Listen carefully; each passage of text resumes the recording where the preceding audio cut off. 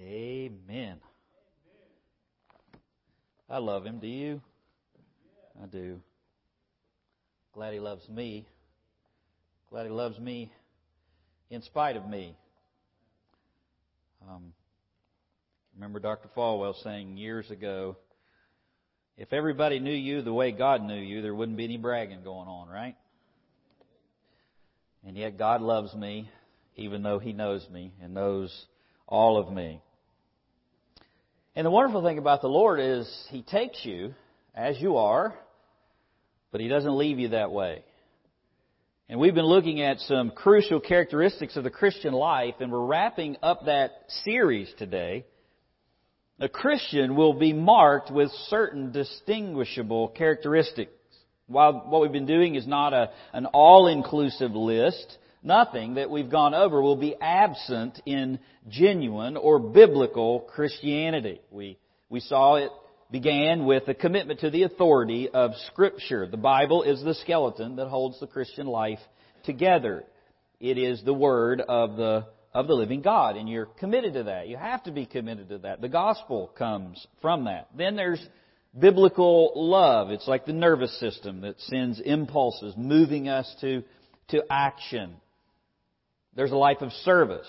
You be given to servanthood. You're a bondslave. You're a servant of the Lord Jesus Christ. Jesus didn't come to be served, but to serve. And if you want to be great in the kingdom, greatest in the kingdom, you know that passage very well. It's a life of service. It's not about you. It's about the Lord and others. And then there was forgiveness. You walk in the forgiveness of Christ and you forgive others. If you will not forgive others their trespasses, then neither will your Heavenly Father forgive you your trespasses. Very serious passage. Clay talked about the great mission that we are on, which is to fulfill God's mission, to participate in that. And then we looked at persevering faithfulness. Lastly, today we're going to see that Christians have a giving heart. Now, when you think of giving, you may think of obedience. You may think of have to. You may think of blessing. You may even think of false teachers. That was what I thought about before I came to Christ. Maybe you don't think much about giving at all. Maybe you don't believe in it. You're like the guy after the missionary preached for an offering, and the offering for the foreign field was taken, and he sat there arms crossed as the usher passed the plate in front of him, and as he did, the man just shook his head, and the usher leaned over and whispered and says, "It's for missions," and still a scowl, and the man says, I don't believe in it. And the usher then leaned down and said, "Then take some out. It's for the heathen anyway." What should come to your mind when you hear giving is not Benny Hinn, is not so God will bless you, not so God won't, strike your car with a flat tire because you didn't tithe. What you should think about is God. You only have to go to one of the most recognized verses in all the Bible to see that clearly. For God so loved the world that He gave, right? I mean, that is the verse that everybody knows, even unbelievers. You go to the football game and the guy's standing there. You should think about God whenever you hear the word give, because that's what He did. And notice, it's a giving heart that moved the Lord to do something. His love poured out toward us in an act of giving. In fact, it would be hard to disconnect those two things. It would be hard to find anyone who does not grasp the concept that sharing of your resources or giving is tied to your heart or what you believe in. It's not just a church concept. It's even a concept held by those outside of the church. Many godless people give and are very generous with their possessions in furthering a cause that they believe in. You can see on the news, you can read all of the time, people leaving millions of dollars to secular institutions or foundations. It's not all bad. You can walk through the hospital and you can typically see a wall where a cancer wing was built or something like that. Someone had a heart, someone had a need met or whatever it might be, and their heart wanted to give. Millions are given to political campaigns. I saw an article where a woman in New York City left $13 million to her cat who died. I have no idea why someone would do that, but I guess she really loved that cat and wanted that cat to be taken care of. What may surprise you, not that giving is tied to the heart and you support wherever your heart is. What may surprise you is that God ties giving in the church to Christian liberty. It's tied to being set free from the law. God says giving is a spiritual activity of one anothering.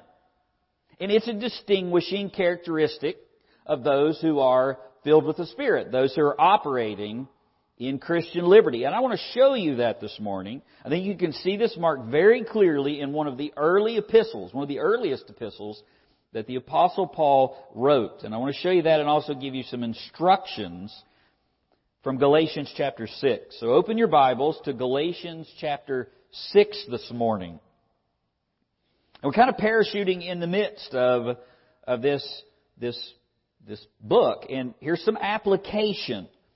In verses 1 through 10 of Galatians 6, there's some activities. There's some deeds or some practices that come from a Spirit-filled life. Now, those of you who are familiar with Galatians know Paul's going back and forth between the Judaizers, which are trying to bind up people by the law, and he's comparing that to being set free by the Spirit. So you have this law and Spirit. Not that the law is bad, but the way the Judaizers were applying it.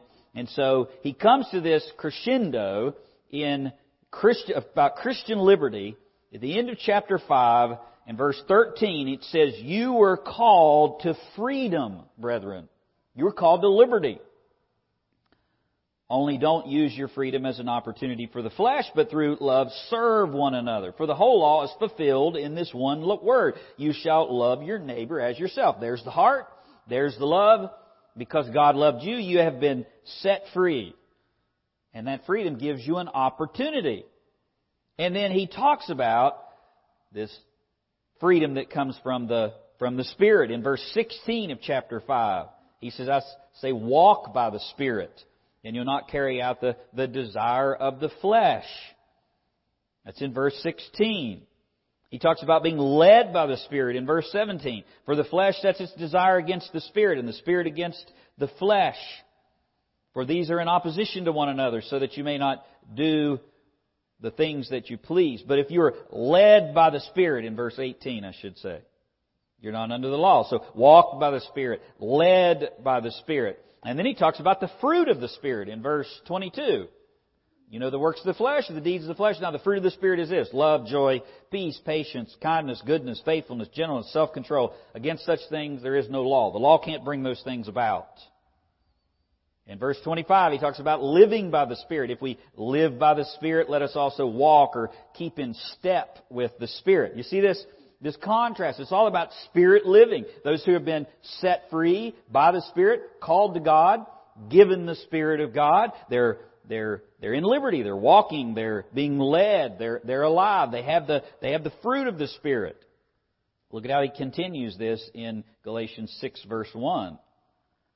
Now he's going to get down into the specifics. What does it look like to walk by the Spirit, to be led by the Spirit, to bear the fruit of the Spirit practically? Well, I know it says love, joy, peace. What does it look like in my Christian life? Well, that's what is given here in these first 10 verses. Brethren, if anyone is caught in a trespass, you who are spiritual. So he keeps this same theme. Now he's talking about the spiritual ones. The spiritual ones are the ones that he's just defined with all of those things that we just went through. The spiritual ones here have 4 activities.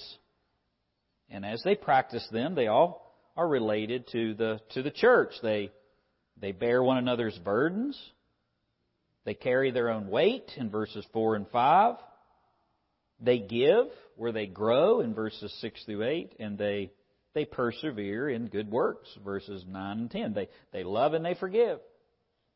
They serve and they don't use the church. They have a giving heart. They persevere in faithfulness. They don't grow weary in well-doing. And right in the middle of that section of what it looks like to walk in the Spirit, to have the fruit of the Spirit, to be a spiritual person, he says sharing material possessions is one of those activities. It's a spiritual activity. It's not an option. It's a responsibility. It is what naturally flows from your life. God has a giving heart, and believers have a giving heart.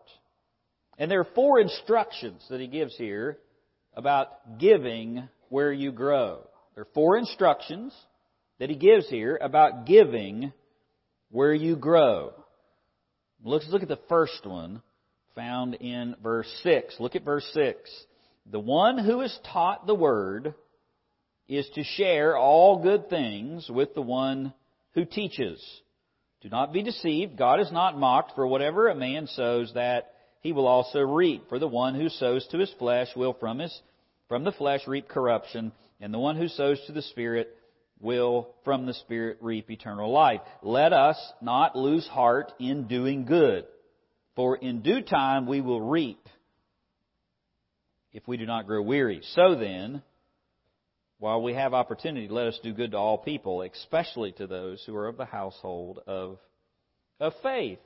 In verse 6, he says giving is a spiritual responsibility of every member. Look at verse 6. He tells us who he's talking to.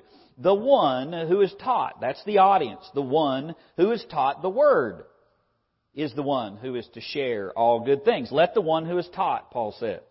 The one who receives careful instruction. That's the audience. He's not talking to visitors or attenders or unbelievers. He's talking to Christians. The one who is taught, the one who receives careful instruction. It's the same audience as you who are spiritual in verse 1. It's the same audience as those who have the fruit of the Spirit, the ones who are walking by the Spirit, who are alive by the Spirit, who have been set free by the Spirit. It's the regular attenders of the churches in Galatia. That's who this command is given to. And it's an imperative. It's a command. It's the regular attenders of the churches in Galatia. Now, I hope you know, I know you know this because you're well taught, the New Testament does not have a category for churchless Christians. As much as you may hear or see, the New Testament does not know a Christian without a church. It's part of the Great Commission. It's not just about a decision. Yes, it's a personal thing with you and God, but then you become part of the ecclesia. You're part of the assembly where you're taught all things, and you profess that in baptism. The New Testament doesn't know a category of churchless Christians. Now, I had to ask for forgiveness last Sunday night for an off-the-cuff comment, and I hope I won't have to do that again tonight with this story. But I was telling one of the other pastors this past week that somebody showed me an Instagram of this past week of some young millennial theologian. This barely college-age girl was sitting by the pool, and she says, "I skipped church this morning."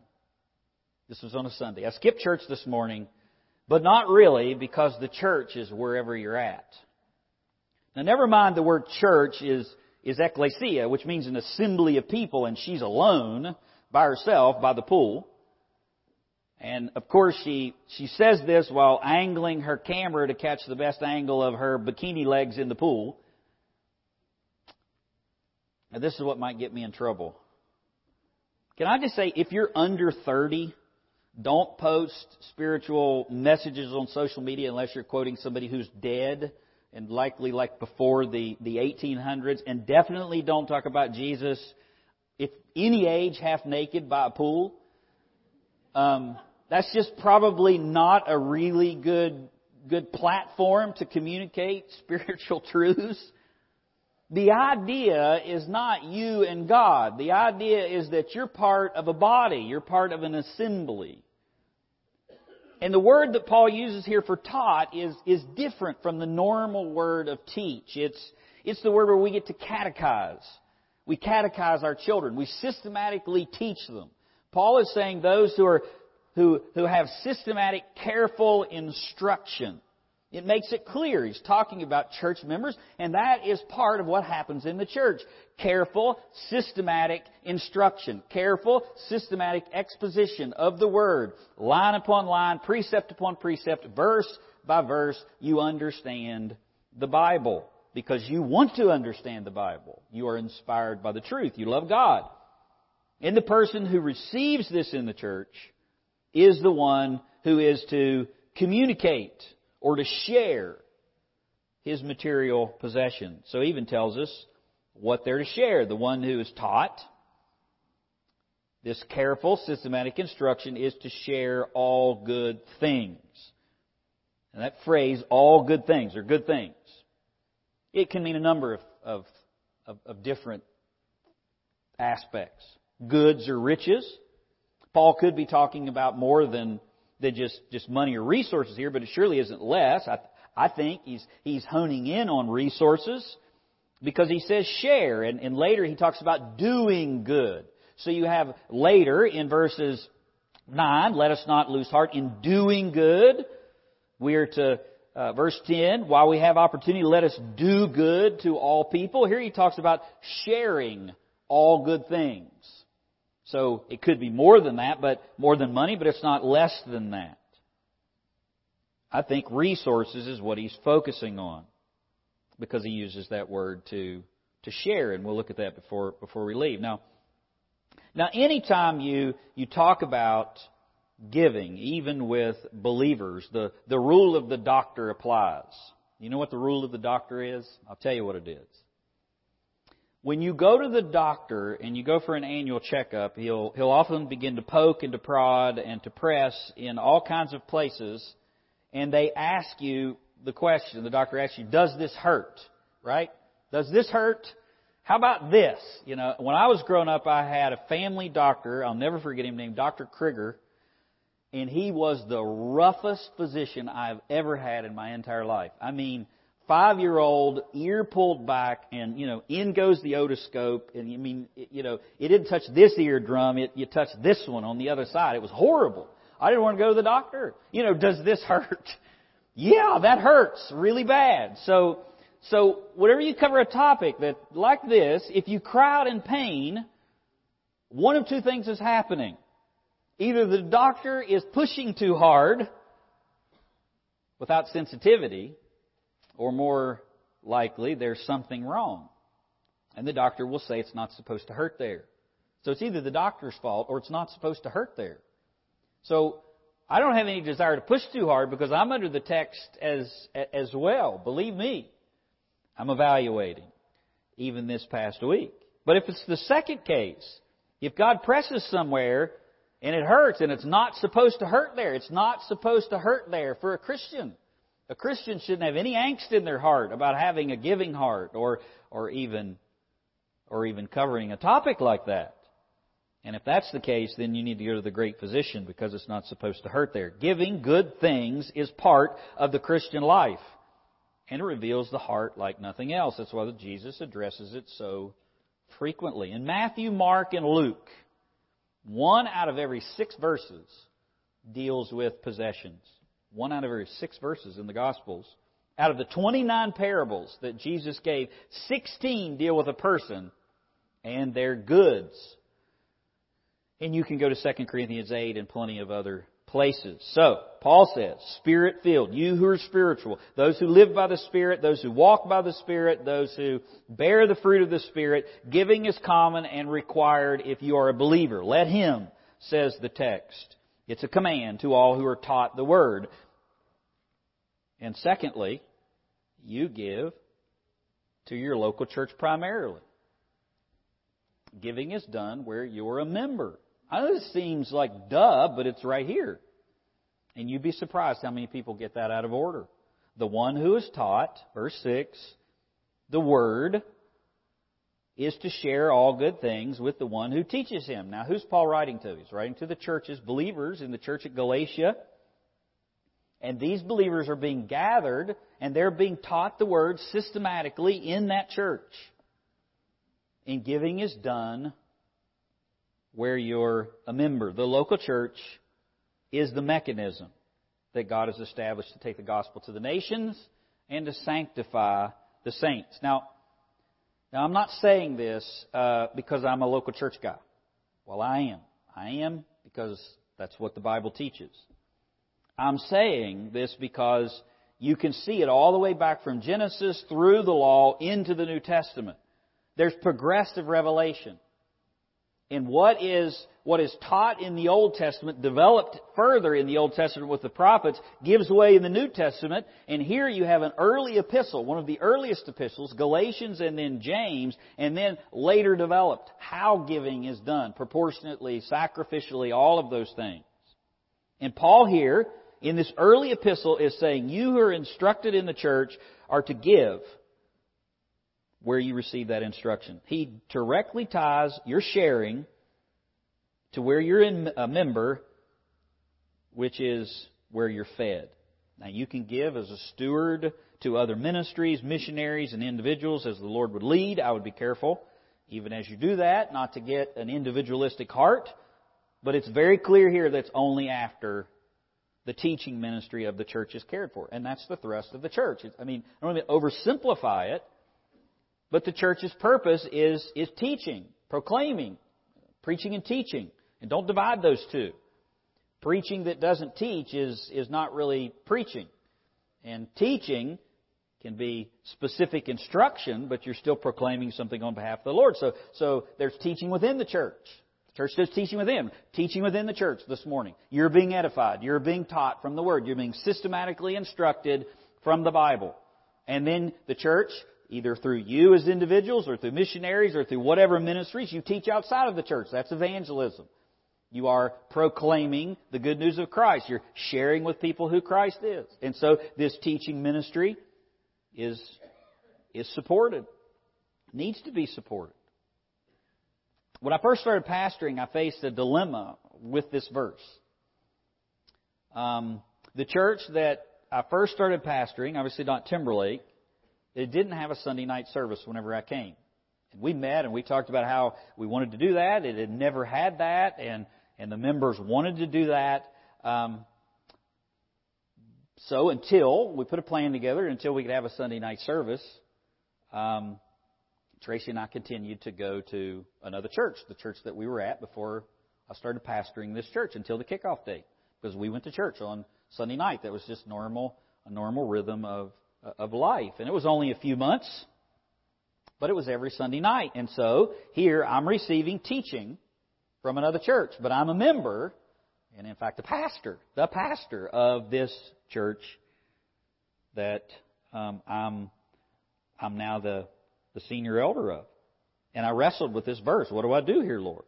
It's not right for my family to be ministered to and fed from this other body, and let those other members of that church support my kids in Awana and all of the other ministries. I don't want to just take resources, even though it's temporary. But I was a member of the other church, and I can remember Paul's word here, talking about it's systematic, week in, week out instruction is what he's applying to, and how that's where you're obligated. It's your home church, and that the Bible expects you to be part of the church. You don't get your systematic teaching from radio pastor Rod or podcast teacher Paul. You have a shepherd, you have a pastor teachers. There are multiple ones. You observe their life. They communicate the word to you. That's in context. You can see them live out what they proclaim. And so as I wrestled through that, I gave to the church that I was receiving the primary teaching from, where I was a member, and then I determined a level of giving appropriate to support that other ministry for the couple months that we were there. And then when my church had the Sunday night, I stopped going there completely and stopped giving, and then went totally with my local church, because that's what giving was created for. Giving, number 3, was created to support the main ministry of the church. Now, you may not have watched this development, and I'm going to give you a thumbnail development of giving throughout the Old and New Testament. It's a responsibility of every member in the body. It's done where you are a member, where you receive systematic teaching, and it supports the main ministry of that church. Let me simplify giving to you, oversimplify. Because I think you can get all twisted up in the New Testament. Does the New Testament teach tithing? And what's sacrificial? And what's proportionate? And you can see all kinds of bad applications and practices. And you get, all types of pleas for money in the mail. Let me simplify it for you. Giving is for worship. And it's for the support of God's work, which is increasing that worship. Giving is for worship. And it's for the support of God's work to increase that worship. Now, where do you see that in the Bible? You realize that giving was established before the Mosaic Law, because ultimately it was about worship. Abel and Abraham and Jacob all gave unto the Lord out of worship. The tithe wasn't established then. Moses wasn't around. There wasn't a system organized. And that's what happened. As God shows worship, that's an aspect of worship, and then the law of Moses comes and He establishes this systematic tithe of support to support the organized work of God. The tabernacle and the temple, tithe means tenth. We don't have time to go in all. There's actually 3 primary tithes in the Old Testament. There was the Levitical tithe given to provide for the servants of the tabernacle. There was the festival tithe given to operate worship in Israel. There was the poor tithe given every 3rd year to provide for the widows, the fathers, and the Levites. And then there were offerings and other commands related to giving. All of that was out of faith. It was an act of worship. And all of that giving was to support the ministry, the ongoing ministry, which was for God to gather more worshipers. I must have pushed too hard, right? Well, we don't have time this morning to break all that down. And if you want that broken down, we covered it in many messages a couple times ago. God's program is aimed at worship and drawing in more worshipers. The gifts that were received in the tithes in the Old Testament system provided for the ministry of God on the earth. It supported the Levites. It provided for the feasts. It kept the tabernacle going. And it also cared for people that could not care for themselves. Long before Social Security or Medicaid or Medicare or the government. And the ministry of God on the earth is to teach the saints and seek the lost, and to provide for those who can't provide for themselves. To teach the saints, to seek the lost, and to provide for those who can't provide for themselves. And in the end, it's all about God. And that's the backdrop laid for New Testament giving. And God continues with the purpose. You who are spiritual, there's the worship. It's an act of the heart. You share with the one who teaches. There's God's ministry. Inside the church, outside of the church. Galatians was written in around 49 AD, which is less than 20 years from the ascension of Christ. It's on Paul's first missionary journey. Only James was written earlier. You have a very early writing here, which is significant. Why is it significant? Because it tells us in the early days of the church, local congregations were gathered, they're organized, they're ordered for believers to be systematically taught the Scriptures.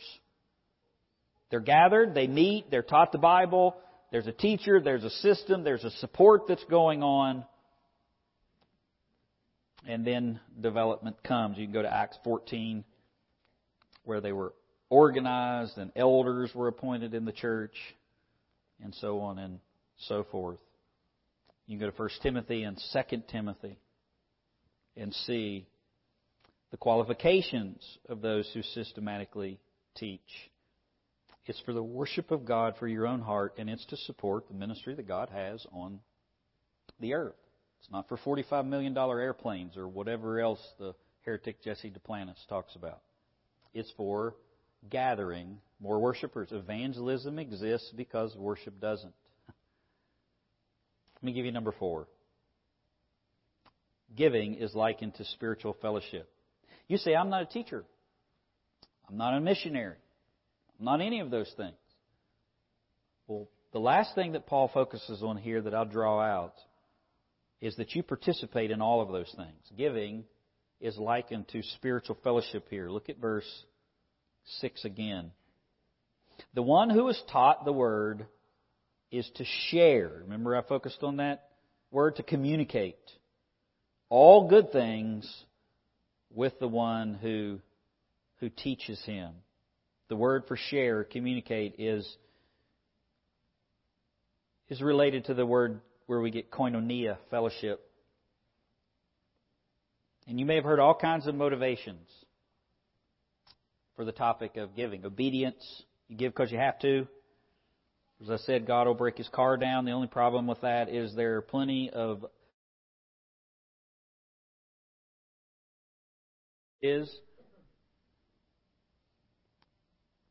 most of that's promoted by the liberal theologians because they don't have any truth. And so they have to have some social agenda to replace that. And all of these approaches have an aspect of truth. There is obedience, there is blessing, it is to care for others, but all of those are incomplete. And the greatest motivation, I think Paul outlines right here. Someone who is systematically taught the Word, who is ministered to by the Word, gets the privilege of having spiritual fellowship, gets the privilege of fellowshipping with the ministry of God, that what God's doing in the church and outside of the church as they share all good things. It's an activity of one anothering. Sharing means to come in common fellowship with, to be a sharer, to be made a partner. Literally, to make another's necessity your own. And you get the privilege to participate in that. And people don't always know. Charles Spurgeon and his wife, according to a story in Chaplain magazine, would sell but refused to give away the eggs their chickens laid. Even close relatives were told, you may have them, but you have to pay for them. And as a result, people labeled the Spurgeons as greedy and grasping. They accepted the criticisms without defending themselves. And it was only after Mrs. Spurgeon died was the full story revealed. All of the profits from the sales of the eggs went to support 2 elderly widows in the church. And because the Spurgeons were unwilling to let their left hand know what their right hand was doing, they endured attacks in silence. Isn't that a beautiful story? Men may not know what you participate in or the level of which you participate in. In fact, they shouldn't. But as a regular part of your Christian life, you give as an act of worship and you support the work that God is doing on the earth that's in your local church. And then the Lord may lay on your heart to do other things beyond that. Whether it's the price of eggs or much more. And what men see, God sees better. And Paul is saying, giving is the way you're a receiver of fellowship in that spiritual truth. It's taught here and in 1 Corinthians and in 1 Timothy and plenty other places. And the New Testament theology on giving is just beginning to be developed here. And you can flesh all of that out. An act of giving brings fellowship with the Lord and with whatever He is doing. I talked to Tracy. She and the kids are in West Virginia for my niece's, her sister's daughter's wedding shower, the second one that's getting ready to be married. And I was talking to her on the phone. I was telling her about the phone call that I shared with you, the friend. And we were just talking about how you never know how the Lord's going to bring up fruit. And we also talked about there were others. This man said that the person that was instrumental in his life was his wife. And that I actually introduced him to his wife. And she had faithfully prayed for him to come to the Lord. And so we just rejoiced in being a participant We were part of the link chain, part of the process.